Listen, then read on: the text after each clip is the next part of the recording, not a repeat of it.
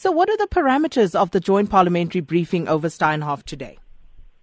Well, firstly, we think that while Steinhoff is being investigated by a range of regulatory and other statutory bodies in this country, and the JSE, of course, as well as their counterpart bodies in Germany, Netherlands, and wherever else, and we understand, too, that there are court actions pending and, of course, market-sensitive issues at stake for Steinhoff, we still feel they should account to Parliament for what happened, not just because the government employees' pensions are affected, but also because a wide range of other workers outside the public sector, other classes and strata of our people are affected, and there's lots of frustration and anxiety. And it comes in the wake of corporate scandals that have been persistent over the last 6 months, Kinsey, KPMG, now Naspers and MultiChoice, and so on. And I think that people's anger is reaching a tipping point. Parliament can't simply say that because there are these regulatory bodies that are investigating, and the JSE is too, therefore we should just wait and fold our arms. So we're calling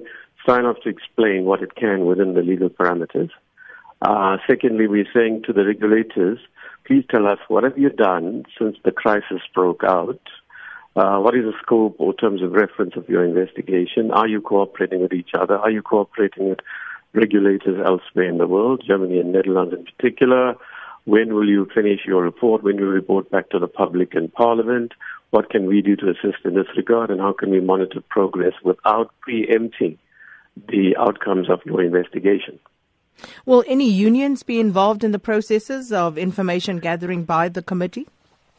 Well, they're doing their own work. Because remember, this is an initial meeting, basically to get a keener sense of what it is that these different regulators are doing, what the National Treasury and I think the Trade and Industry Committee will look into what the Department of Trade and Industry is doing, and its entities that implement or monitor the implementation of the Companies Act, what it is our three committees should do and what we should do collectively and what we should do in our normal routine oversight work in our respective committees. We also need to reach out to the Trade and Industry Committee. So in short, this is only the beginning of the process. We need to know what we're going to do. Obviously, we can't supplant the role of the investigative authorities. They have the technical and forensic capacity to investigate this matter. They are legally mandated to do so.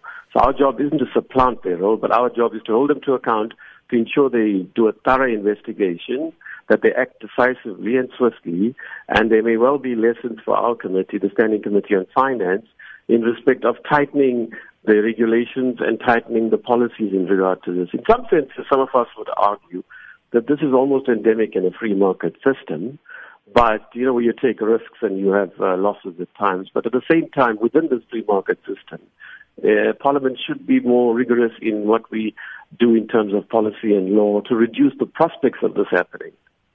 And looking at what's been happening and the reports around Viceroy and Capitec Bank, are you concerned about those allegations against Capitec? Obviously we are, but at this stage it's difficult to say what's fact from fiction. The most important thing here is not so much what Capitec says, but what the Reserve Bank says. Though, of course, the Reserve Bank could also be wrong, though we don't think they necessarily are. So we should avoid jumping into our committee, at least intermediately taking decisions on this matter. We'll confer within the committee. The matter did, in fact, come up yesterday morning in our committee meeting. We need to apply our mind and see what we do, and we'll certainly do what we have to as Parliament.